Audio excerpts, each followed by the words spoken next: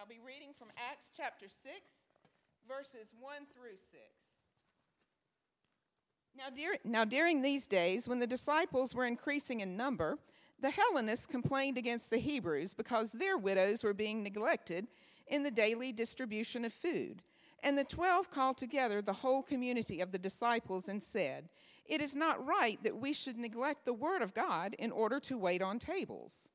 Therefore, friends, select from among yourselves 7 men of good standing, full of the Spirit and of wisdom, whom we may appoint to this task, while we, for our part, will devote ourselves to prayer and to serving the word."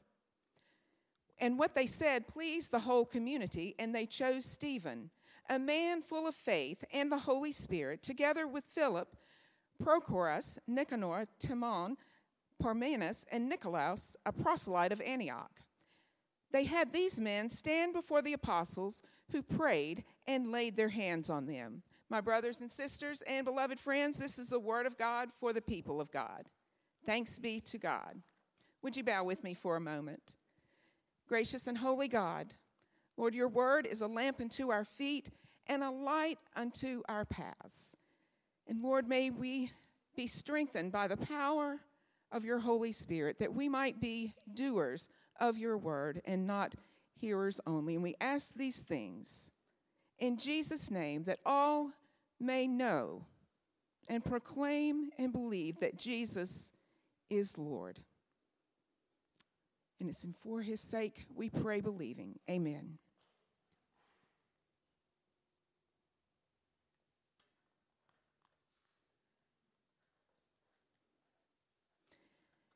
I was excited to get to preach on the passage in Acts. As I said last week on the passage in Exodus, it's not one that we tend to see in the lectionary. Acts, except for on Pentecost Sunday, of course, we read the Pentecost account. So I was excited about doing this, and especially during Stewardship Month. When I first started to pastor churches, and that was in 2015, I'm a returning adult student. That's the politically correct term for old. I'm a late-in-life pastor. I was a licensed professional counselor for 25 to 30 years before I went to seminary. But one of my first statements during the covenant meetings, and that's when the pastor or the pastor that's been appointed goes to meet with the prospective church. That's the meeting, and as Methodists do, usually it's filled with food or some kind of goodies. But one of my first statements is that I hope you're not expecting a perfect pastor. Because if you are, then we probably need to go back to the bishop and the DS and the cabinet. But guess what? They don't have them either. They're not perfect.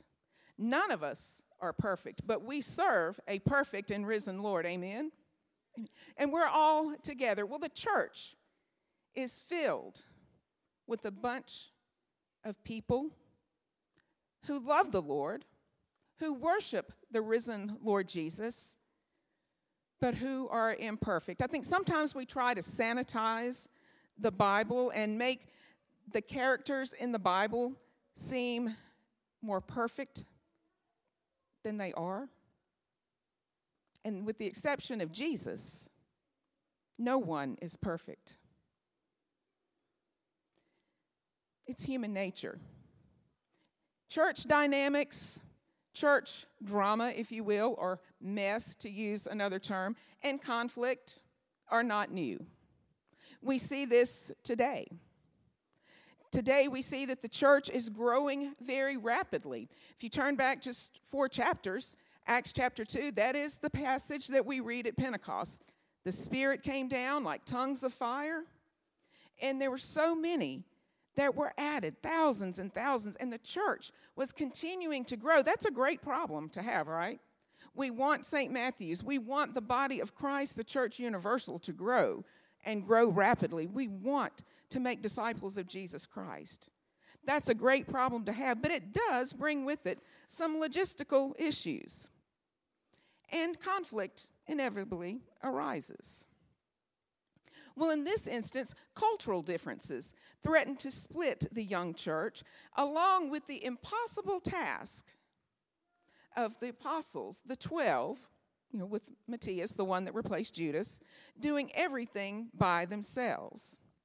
The problem was that the Hellenistic Jews complained against the Hebraic Jews, saying that their widows were being slighted in the daily food distribution.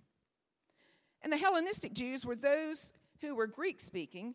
These were the Jews that were part of the diaspora, the persons from places where the Jews were exiled during the Babylonian invasion. Although it may have looked on the surface that these widows were being overlooked, this was unlikely unintentional. It was not intentional, but it was due to a language barrier and also an inefficient system. How often is communication a problem, even between couples? There's a job to be done and it doesn't get done, even when there's two people, or maybe a family. Or if you've got a language barrier. I married somebody 35 years ago who, as my daddy would say, he ain't from here. He's from Ohio, but he's been here almost 40 years, so he's assimilated, even has a little accent, likes cornbread and turnip greens and all that good stuff. Still hadn't got him to drink sweet tea, but oh well. But communication was an issue. So communication, the language barrier, was a problem here.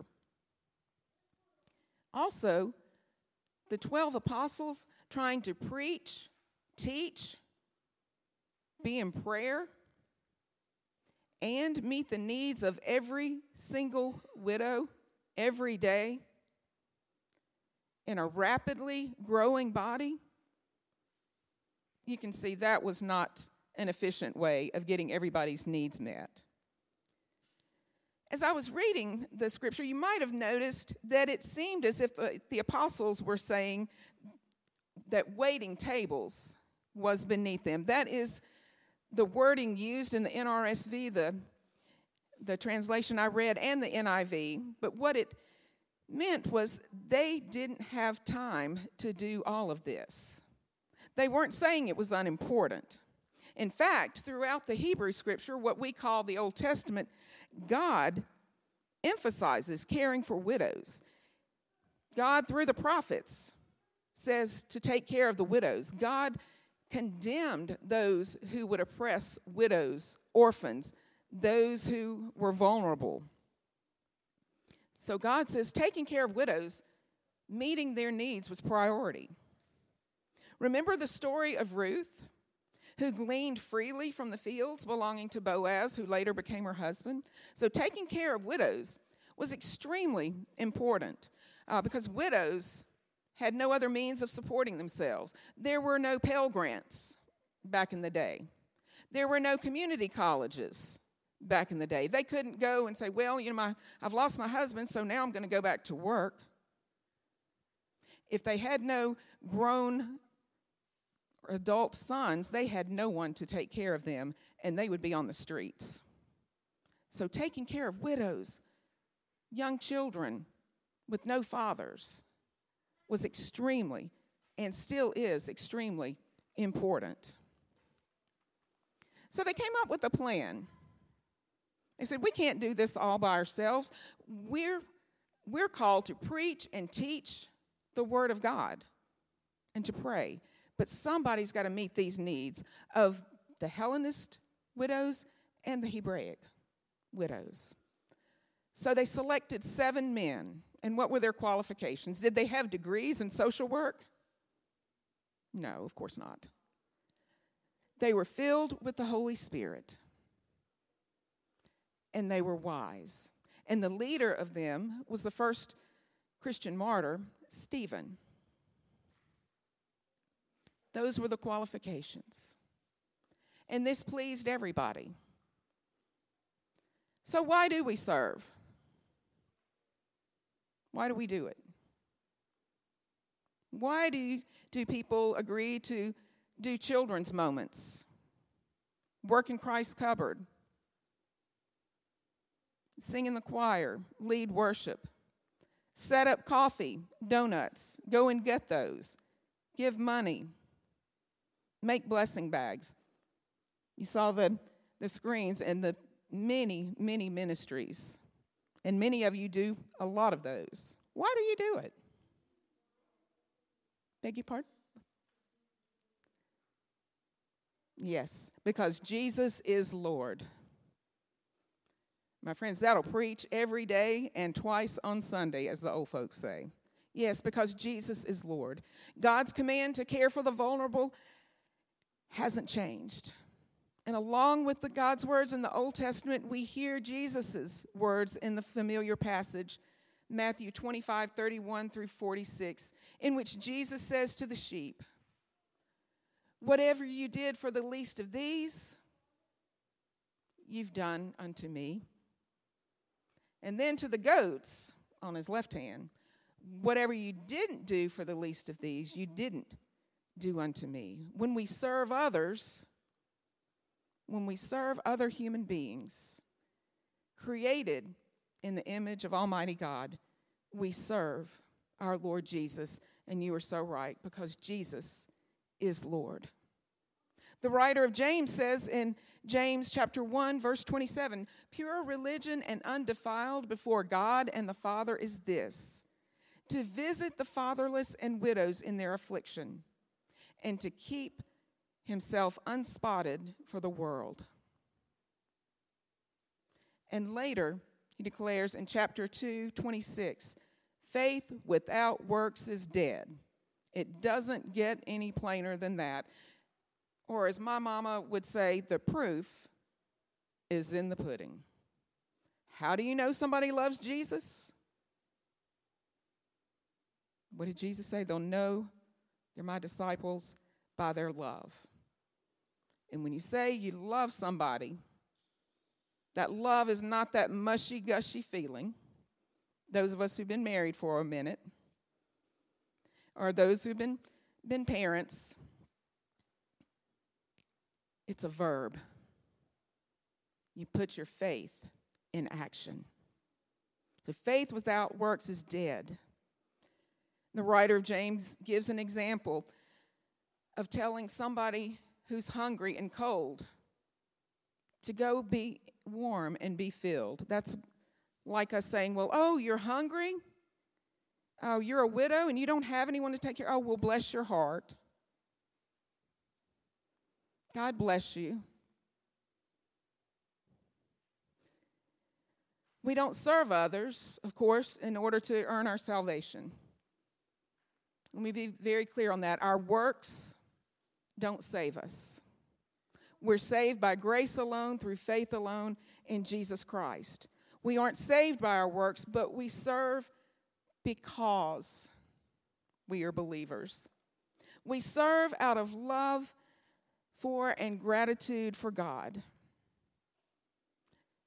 God, the same God who became flesh in the form of a slave and served others. Jesus served others, including his enemies, including the one who ultimately betrayed him. We serve out of joyful obedience to God and our love for others. When I served small rural churches, we didn't have a formal stewardship campaign or emphasis or stewardship month, but I would weave stewardship and giving throughout the year. I said, give and serve as if you're trying to outgive and outserve God, but knowing good and well that you can't. But when you think about it and reflect on it, God gave everything. Jesus, who, though he said, I know I'm God. It's not robbery for me to think I'm God, because I am, but I'm going to set that divinity on the back burner. I'm not going to stop being God. I'm still God, but I'm going to set it aside, and I'm going to humble myself. I'm going to come and dwell among men. I'm going to be born as a helpless baby to an unwed, poor mother. And I'm going to show people how to serve. I'm going to serve the widows, the orphans, show people how to do that, the outcast that no one likes. I'm going to sit at the table with people that nobody else would sit at the table with. And I'm going to be obedient, even unto death on a cross. So why do we serve? We serve because Jesus is Lord. We serve a good God. We serve a wonderful Lord, Jesus, who is our model. There are plenty of opportunities to serve. And as Elizabeth in our children's moment so beautifully expressed, we are chosen to serve. So today, I'm going to choose you, or in Southern, all y'all. I'm going to choose all y'all because all y'all are gifted. And Christ is counting on us. Amen? Amen. In the name of the Father, and of the Son, and of the Holy Spirit. Let's pray.